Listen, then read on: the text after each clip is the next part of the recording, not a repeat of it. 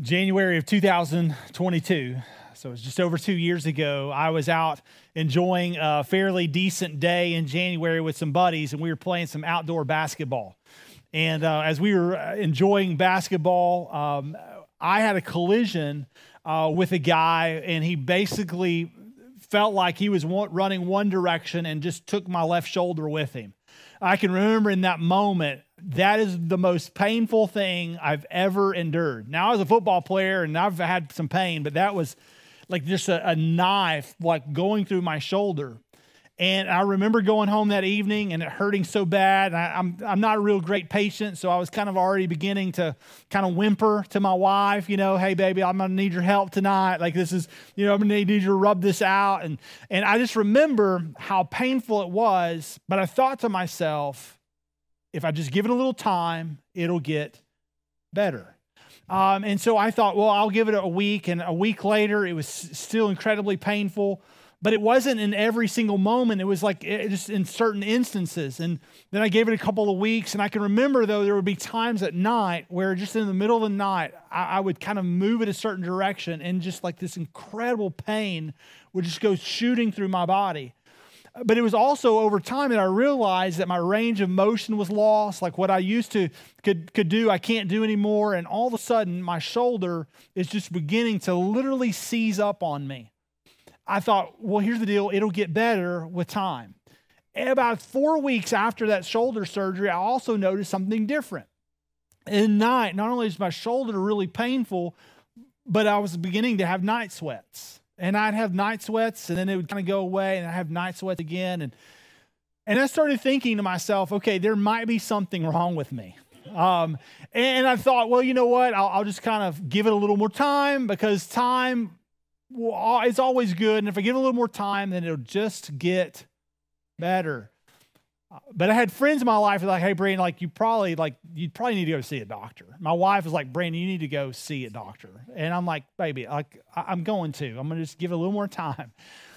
It was 90 days after my initial event that I thought, I'm going to go see a doctor. And when I did, it was the greatest thing ever, because it's right on the onset, I thought I may have, shoulder surgery or something like that. He's like, no, you don't need shoulder surgery. You just need a good shot of cortisone. And he said, listen, your shoulder it's locked up. And he said, it literally is what's called frozen shoulder. He goes, it wasn't going to get any better. He doesn't require surgery, but what it does require is cortisone to take away your pain, and then you're going to have to start rehabbing it to get your range of motion back. And he goes, as far as the night sweats, I can't help you. I need you to go to the doctor across the hall. And so I went to another doctor. And really, here's what I realized. In 2022, I had been really running at a very fast pace for 11 years of ministry. And in running at 11 years of counseling appointments, nights gone, lots of teaching, oftentimes 4 or 5, sometimes 6 times a week I was teaching in my schedule. It just like my body was throwing up warning signs. You all have a dash, and you oftentimes get the warning sign on your dash. I had warning signs. And my dash was literally going off. And the Lord was trying to help me say, slow down. Like, take a break. You need to do something different. In the midst of all that, my doctor's like, and by the way, you probably had COVID. That's probably what your night sweats were too. But he goes, we'll never know because you didn't come see the doctor. And here's the point of our message this morning is that a physician can never help anyone who doesn't acknowledge their need for help. Like, it's just impossible for a physician to help a patient who thinks that it's all going to get better with time. Anybody ever guilty of that? Most dudes in this room are probably just like me. Like, it's just going to get better with time. Well, today we're going to continue our message series on a guy named Matthew. If you have your Bible, don't turn to Matthew, turn to Luke. If you are like, I don't know where Luke is, Luke is, as you start the New Testament, it goes Matthew, Mark, Luke, and John. Those 4 books together are called the Gospels. They tell about the good news of Jesus. and they also tell about his life and ministry. Today, we're going to be in Matthew, Mark, Luke, the book of Luke, and we're going to camp there all day today, which is interesting because we're going to talk about the life of Matthew. Now, while you're turning there, I want to welcome those that are joining us on our Edgewood campus. Also want to welcome people who are joining us online across the state of Texas, but also across the United States and potentially in Mexico and other countries. Isn't that a cool thing that the people can join us all across the world? Technology is such a useful tool, and I understand there's so many of us in this room who are like, but I hate it. It's such a great thing that the gospel is going forth to every tribe and tongue and nation because of things like technology. And so we're so thankful that you're joining us. If you have your Bible, you can turn with me to Luke chapter 6. And in Luke chapter 6, we're going to see Jesus call some people to follow him, not just from being disciples, but to be called apostles. If you're new with us, over the course of the last about 7 weeks, we've been walking through a series called Disciple, in which we take a closer look at Jesus' closest followers. Now, if you've been in church at all during your life, you know that Jesus had followers. We see them called apostles. Oftentimes we refer to them as disciples. But there were 12 men specifically that followed Jesus closely. And we've heard of guys like Peter and James and John and Andrew. And you see the list of them right here in Luke chapter 6, where it says, beginning in verse 12, in these days he went out to the mountain to pray. That's Jesus. And all night he continued in prayer to God. And when the day came, he called the disciples. That's a multitude of people. We don't know how many there were, but he chose from that multitude 12, which he named apostles. The apostles were guys who began as followers, as disciples, but then they became preachers. They became itinerant ministers. They go out and they tell people the good news about the Messiah. They preached, they did miracles of their own, and they become Jesus's ambassadors. They literally change the world and turn it upside down, is what the book of Acts tells us. And that group of people is Simon, which we know as Peter, Andrew, his brother, James and John, Philip, and Bartholomew, oftentimes referred to as Nathaniel. And then there's Matthew and Thomas and James, the son of Alphaeus, and Simon, who was called the Zealot, and Judas, the son of James, and Judas Iscariot, who became a traitor. Today, we're going to look at this guy named Matthew. And what's ironic about Matthew is that he does actually write an entire gospel narrative. It's called Matthew. It starts the New Testament. But what's interesting about Matthew and all of his narrative, he only mentions himself by name twice. One of the times is the way he's mentioned in most accounts, and that is just a list of disciples. He's in that list over and over and over again. And so you see that in Matthew and Mark and Luke and John. You even see it mentioned in Acts. And so he kind of gets his name kind of sprinkled in there, but you don't have much on him other than the fact there's one passage, which we're going to look at in a second, that he writes about himself in Matthew, but Luke also writes about it. And we're going to look at Luke's account since we're already in Luke.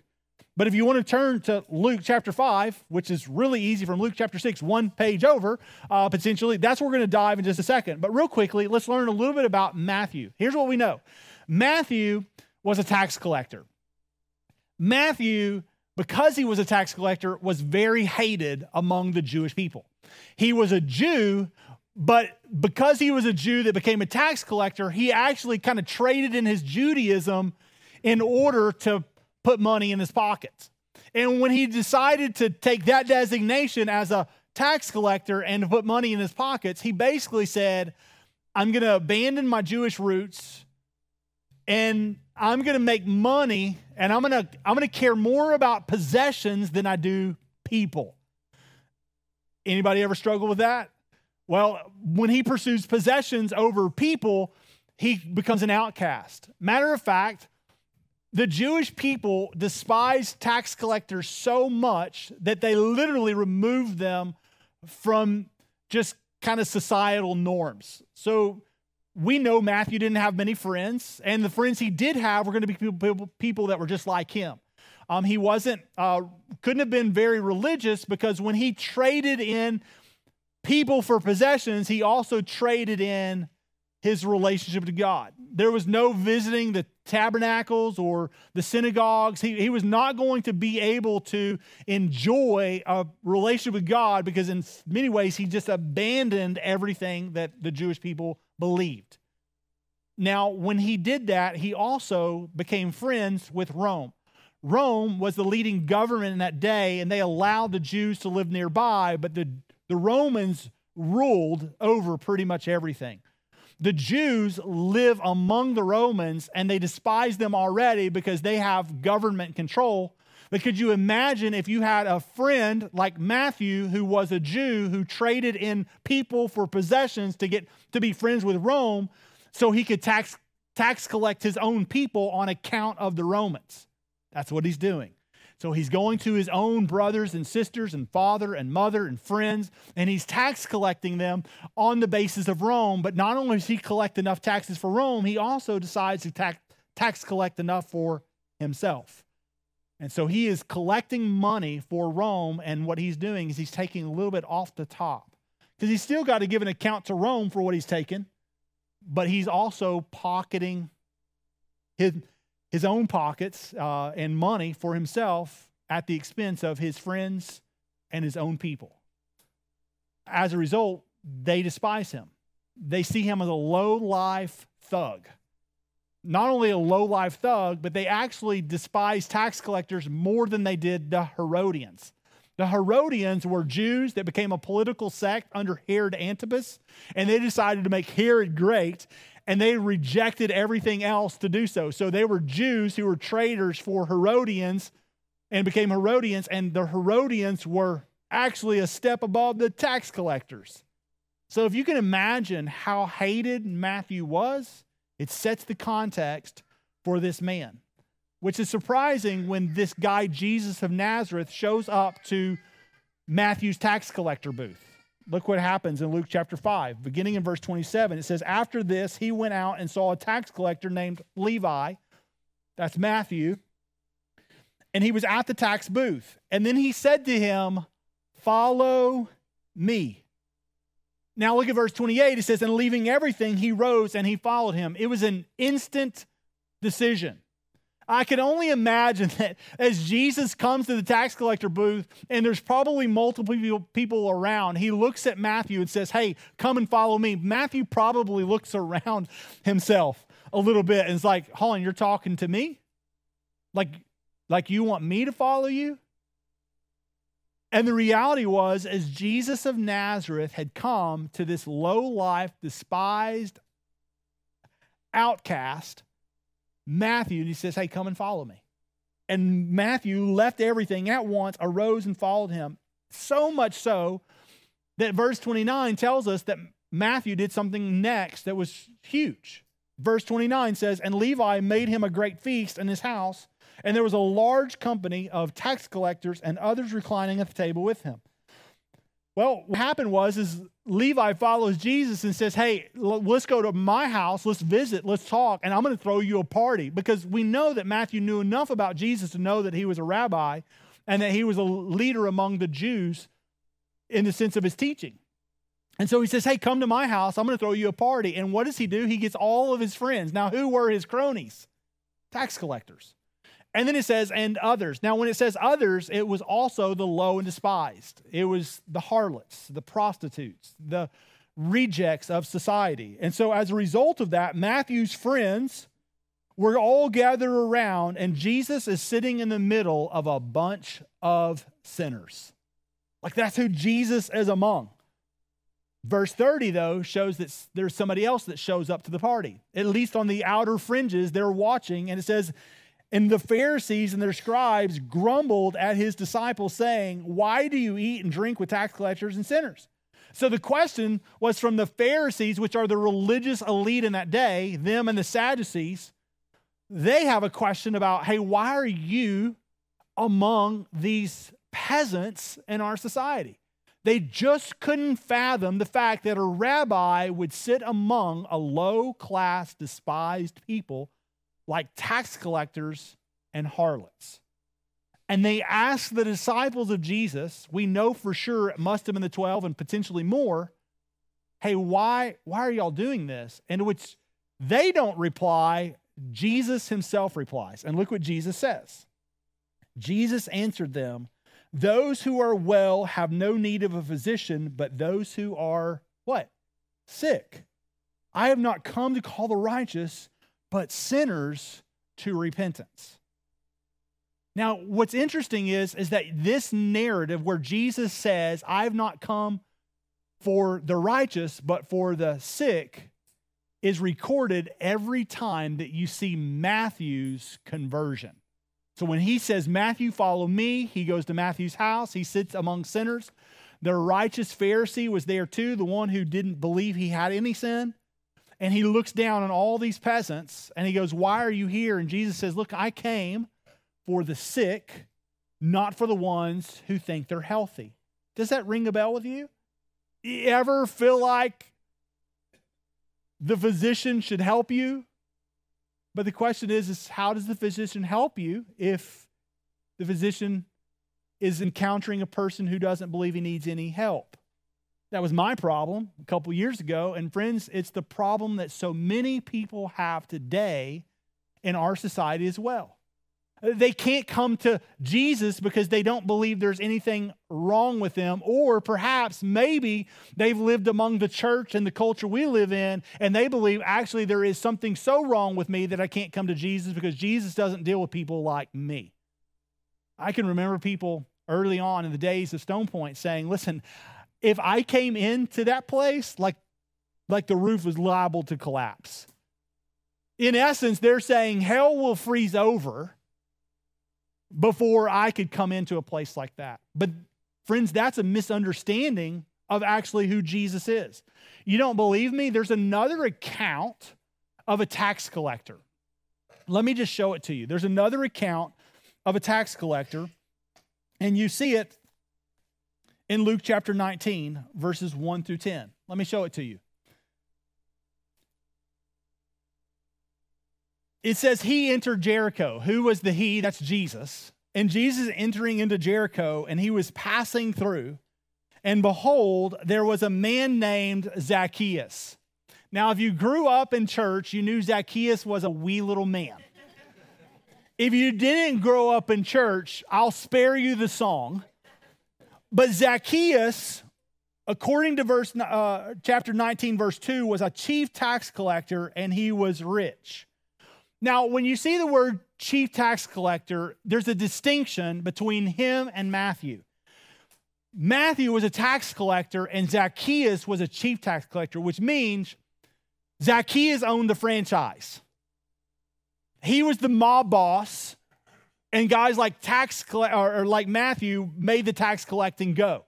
So you likely probably never saw Zacchaeus much. He's behind the scenes, and then all these franchises are collecting the debt on Zacchaeus' part. So as a chief tax collector, he has more money because it's all being funneled his way. And guys like Matthew are taking a little bit off the side as well. So as a despised leader of this particular group of people, it's surprising to see what happens next. Verse 3 says, and he was seeking to see who Jesus was, that's Zacchaeus, but on the account of the crowd, he could not because he was small in stature. Small in stature means that he was really, really short. So he ran on ahead and climbed up into a sycamore tree to see him, for he was about to pass that way. And when Jesus came to the place, he looked up and he saw him. He saw who? Zacchaeus. And then when Jesus saw him, he looked up to him and he said, Zacchaeus, hurry and come down, for I must stay at your house today. Look at verse 6. This is the response of any sinner when they repent. Verse 6. So he hurried and came down and received him joyfully. Now, look, here's the deal. Zacchaeus ran ahead, climbed a tree so he could see Jesus. When Jesus sees him, he says, hey, that tree you just climbed, come on down because we're going to go to your house today. And he says, let's do it. Let's do it. Zacchaeus is thrilled. And it says this in verse 7, and when they saw it, they all grumbled. Who is that? That's the religious elite. So the religious elite that saw Jesus called the tax collector named Matthew, and they grumbled and complained. They see what happens with Zacchaeus, and they also grumble and complain. And here's what they say. He has gone in to be the guest of a man who is a sinner? Like, it doesn't make sense. Like, we are supposed to be devoted to God, and we are to be separated from peasants and sinners. Why is this rabbi sitting among all of these nasty, vile people? Why is he calling a guy like Matthew to follow him, a cheater and a traitor? And then not only that, he also goes to Zacchaeus' house. And Zacchaeus stood and he said to the Lord, "Behold, Lord, half of my goods I give to the poor. And if I've defrauded anyone anything, I restore it fourfold." And Jesus said to him, "Today salvation has come to this house, since he is also the son of Abraham. For the Son of Man came to seek and to save" what? The lost, which is the point of the whole narrative, and that is that Jesus came to help the sick. Like, that's why we're here. I'll put it for you up on the screen so you can see it. Like, the whole point is that Jesus came to help the sick, which is crazy because it was lost on the religious elite. It was lost on the Pharisee. It was lost on them so much that they could not understand why Jesus was sitting among them. Now, let me put it in context, okay? The religious elite were very much separated from the culture. They believed that if they had any sin, it was very little. They were so morally righteous and upstanding that anyone else that was clearly misguided separated themselves very easily. It was kind of like us and the people of Walmart. You ever seen those videos?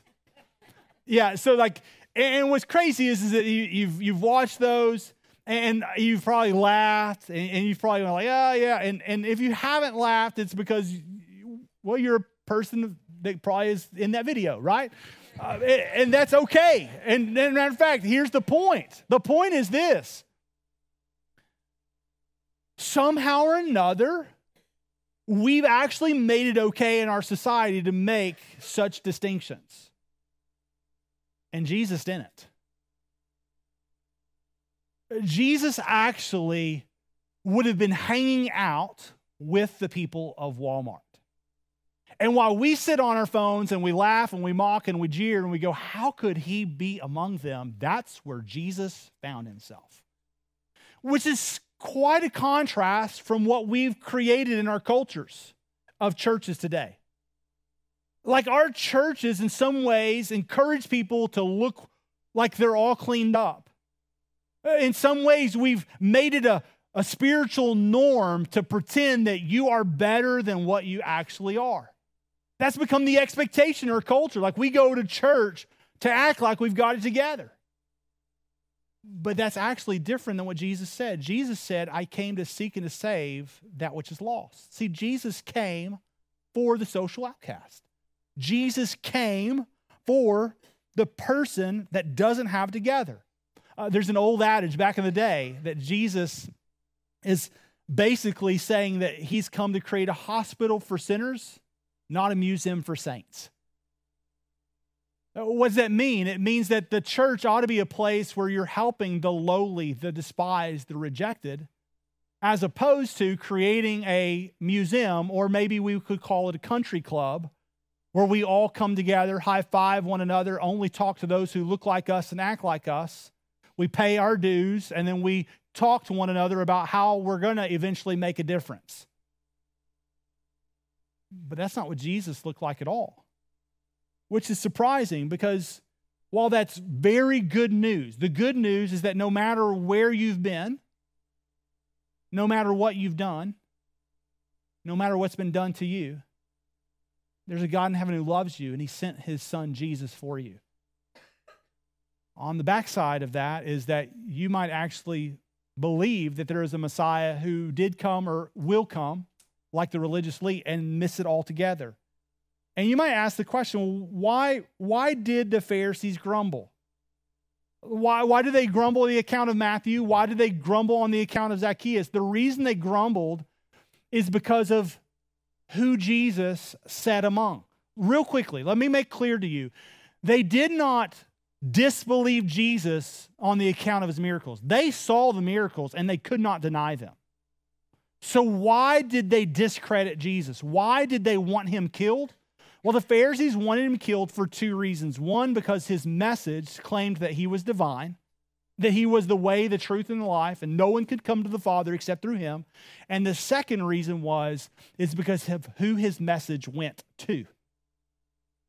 It went to the lowly, the despised, the rejected, the outcast, the outlier, which is the point. If Jesus came to seek and to save that which is lost, to pursue sinners, Jesus also couldn't help those who refused to acknowledge their sickness. See, a doctor can't help someone if they don't acknowledge their need for help. And that was the problem with the religious elite. They believed that they had it good enough together morally that they didn't actually need a genuine Messiah. All they needed was someone to come lead a military, really gathering of elite people to overthrow their enemy Rome. If they could get that, they believed they had everything else under control. Did that ever sound like us? We just got it under control. Like, all I need is Jesus for this or that, but everything else I've got under control.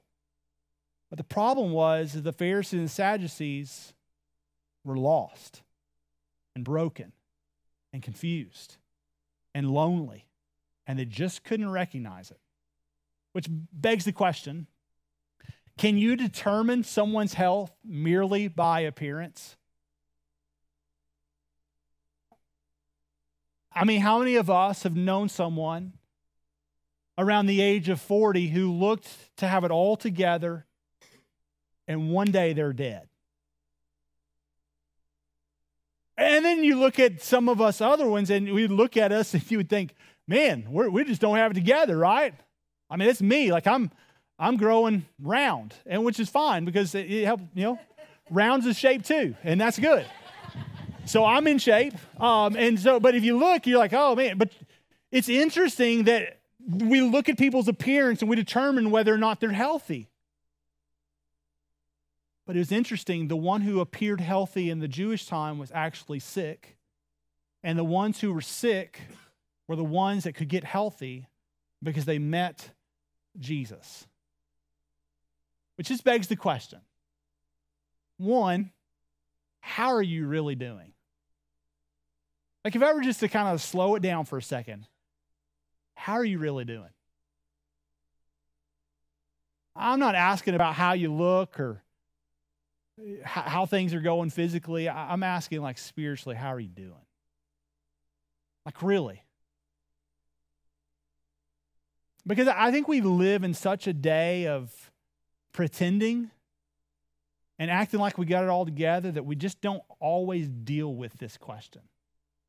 Yeah, I get it. Everybody else would presume that you're healthy, like you're outgoing, you're vibrant, kind of life of the party, or hey, you keep to yourself, you never really tell other people about the things that are going on. But the question is how are you doing?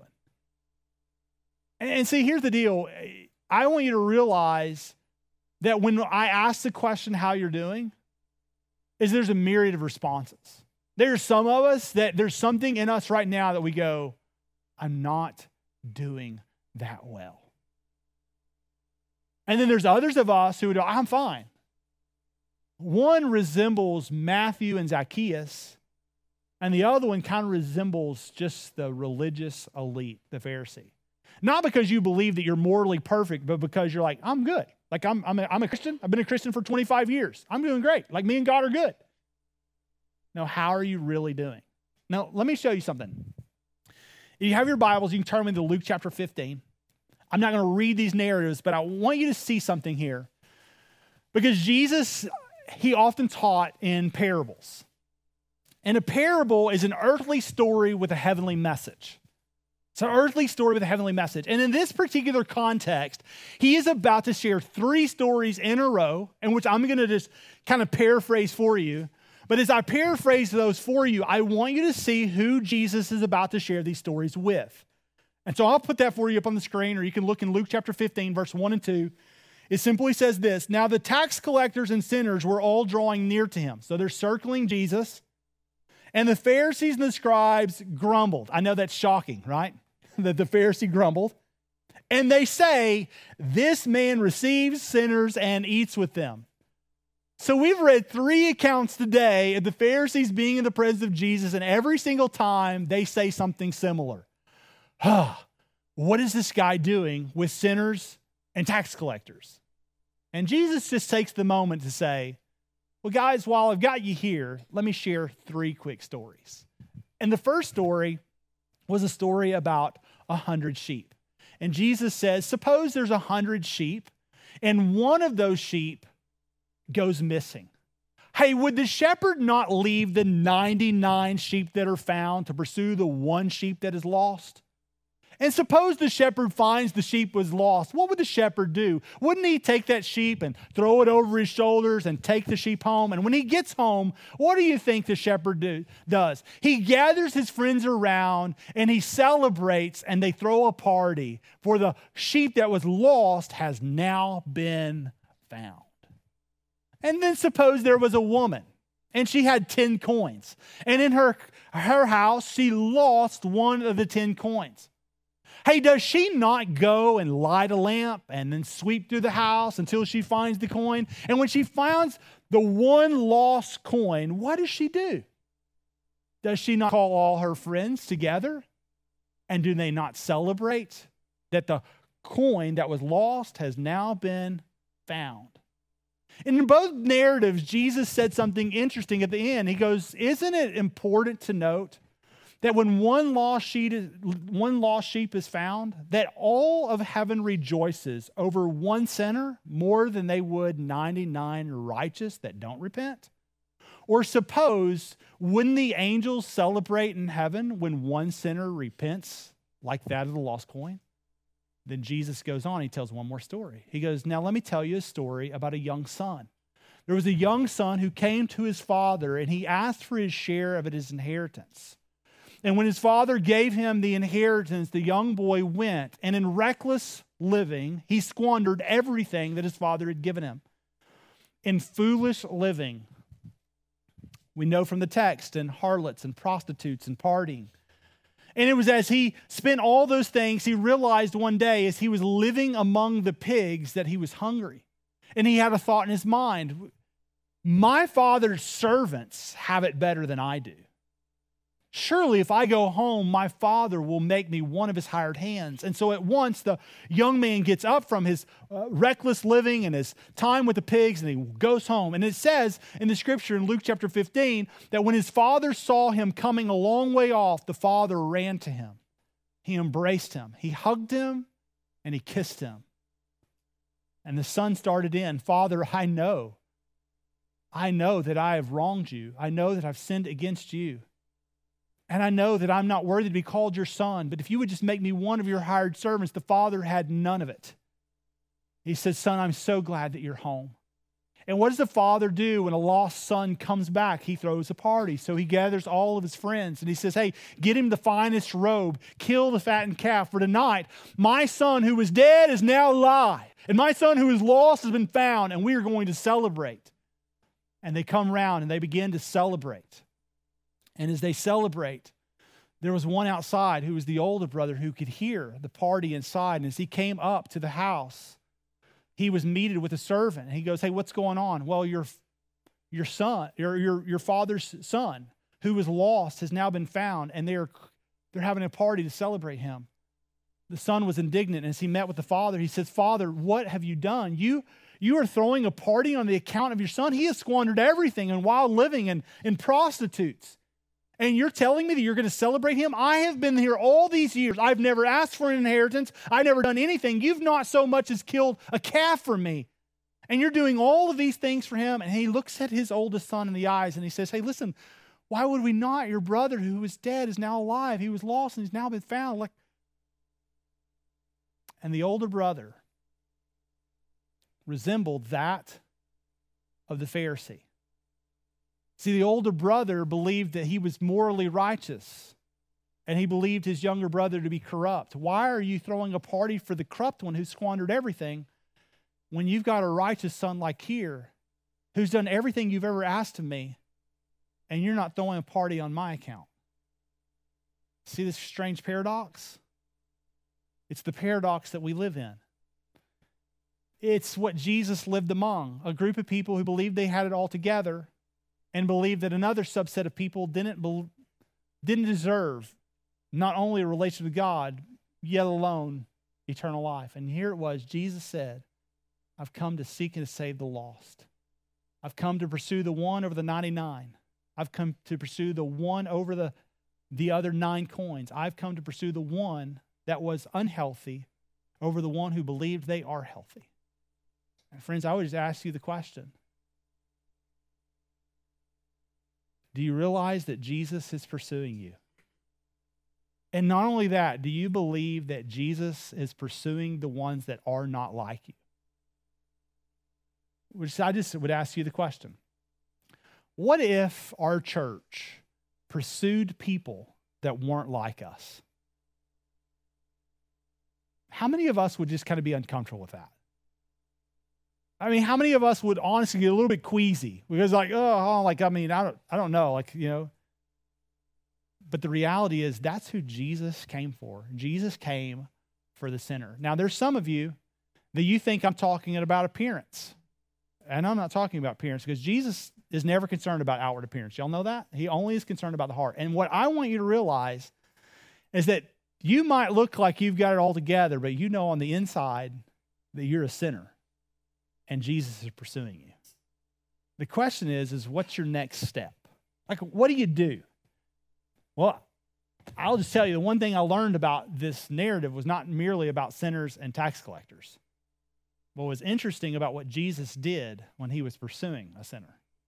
It was true in the case of Matthew. It was true in the case of Zacchaeus. It was also true of the case of the young boy. What's the story?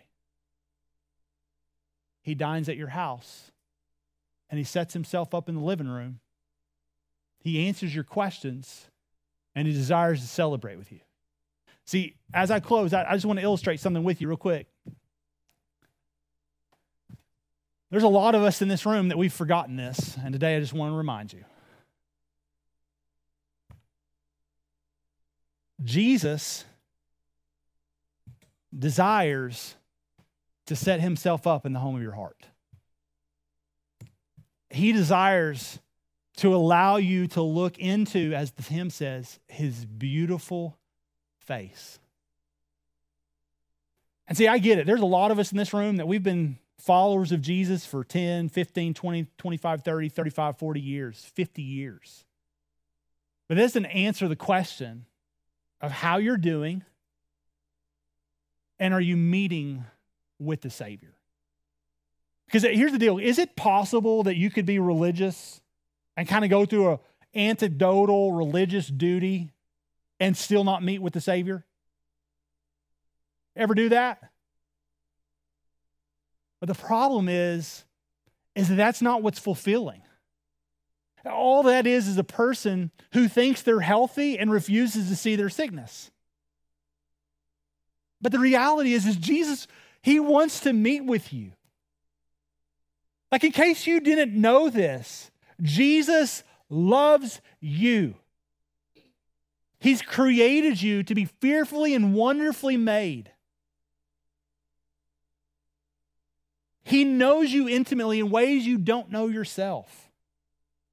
And he just longs to be with you. But the problem is that not only do we think we're okay, we live in a culture that encourages us to find ways to dope up with highs and dopamine and so many other things. And some of us find our fulfillment in Amazon.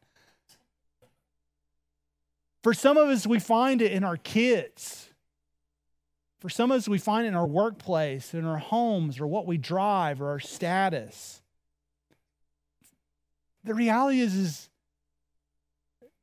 like Jesus is pursuing you. And so many of us, we are missing it. Because we won't acknowledge our pain. We won't come face to face with him and just say, Lord, I can see all the ways that I've cheated you and I've cheated others. I can see the myriad of lies. I see the pathway of the ways I've pretended. Because ultimately, that's what you and I have been taught. Like, hey, just put on a smile and act like you got it all together. How are you doing? I'm fine. No, really, how are you doing? I'm great. It's fine. I'm busy. Isn't that always the response? I mean, I'm busy. I mean, my kids keep me going from, no, how are you doing? I always ask that question as we close, like, how are you really doing? Here's the deal. You don't have to answer me, though. You all know that, right? But what would it look like as we closed? And even as we went through this next week, if everyone in this room would just commit to say, I'm going to spend some time with Jesus. And I just want you to realize that that looks different for all of us. But what I'm asking is that you and I would stop just glancing at him and gaze upon him. Here's what a glance looks like. A glance means that you do your daily bread Bible study. You do your reading plan. And for some of us, that's 3 verses, and some of us, it's 3 chapters. But the reality is you can read all you want and still miss time with Jesus. I'm just asking, like, will you sit with him? Will you build in a little extra time to just say, Lord, I just want to be with you? And I get it. You're like, I can't. Like, there's no time. Like, I mean, have you been to my home? Like, I mean, I got kids running crazy. I don't even have energy for this. For some of you, you're grandmas and you got kids, and you're like, I can't even wash my hair. You want me to spend time with Jesus? Yes. Because we need that. And here's the news to you. He wants to spend time with you regardless of what you've done, of where you've been, of what's been done to you. He's crazy about you. He wants a relationship with you. And I pray that you'll let him into the home of your heart so that he can dwell with you. For some of you in this room, it may be the very first time that you've ever heard that, like, God loves me and he can save a sinner. Like, Brandon, you know all I've done? No, I know all I've done, and I know God's grace met me there. And I know that if he can meet me there, he can meet you there. And that's what's called salvation. Salvation is simply a term called lostness being brought to light. You were dead, now you're alive. And all it is just saying, Lord, will you forgive me of sin? Will you come into my life, and will you make me new? Will you help me to follow you? For some of you, that's today. For many of us, it's not that. For many of us, it's, Lord, would you return to me the joy of your salvation? Would you help me? Because I've been going through the motions. Everybody thinks I'm okay, but I'm not okay. And I just need you, Lord, to help me because I'm in pain and I'm hurting and I'm a sinner and I don't have it all together. And everybody else thinks I have it all together. And I'm supposed to have it all together because everybody else is depending on me to have it all together. But I don't. May the Lord meet you there.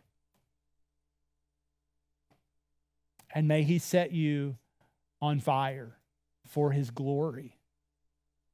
But may you start there humbly of just saying, Lord, I need you.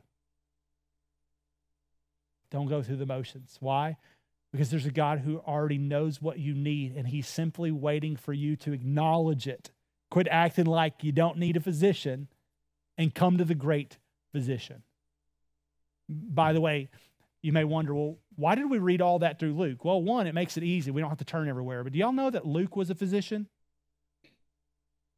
And if Luke was a physician and he knew how to help people, he put very plainly for us and who the great physician is and how we can receive the help of Jesus himself. He's one conversation away, and he wants to set himself up in the throne of your heart. That means that something else may have to go in order for him to meet you there. But I pray that he'll give you the grace and the courage to meet with him. Let me pray for us. God,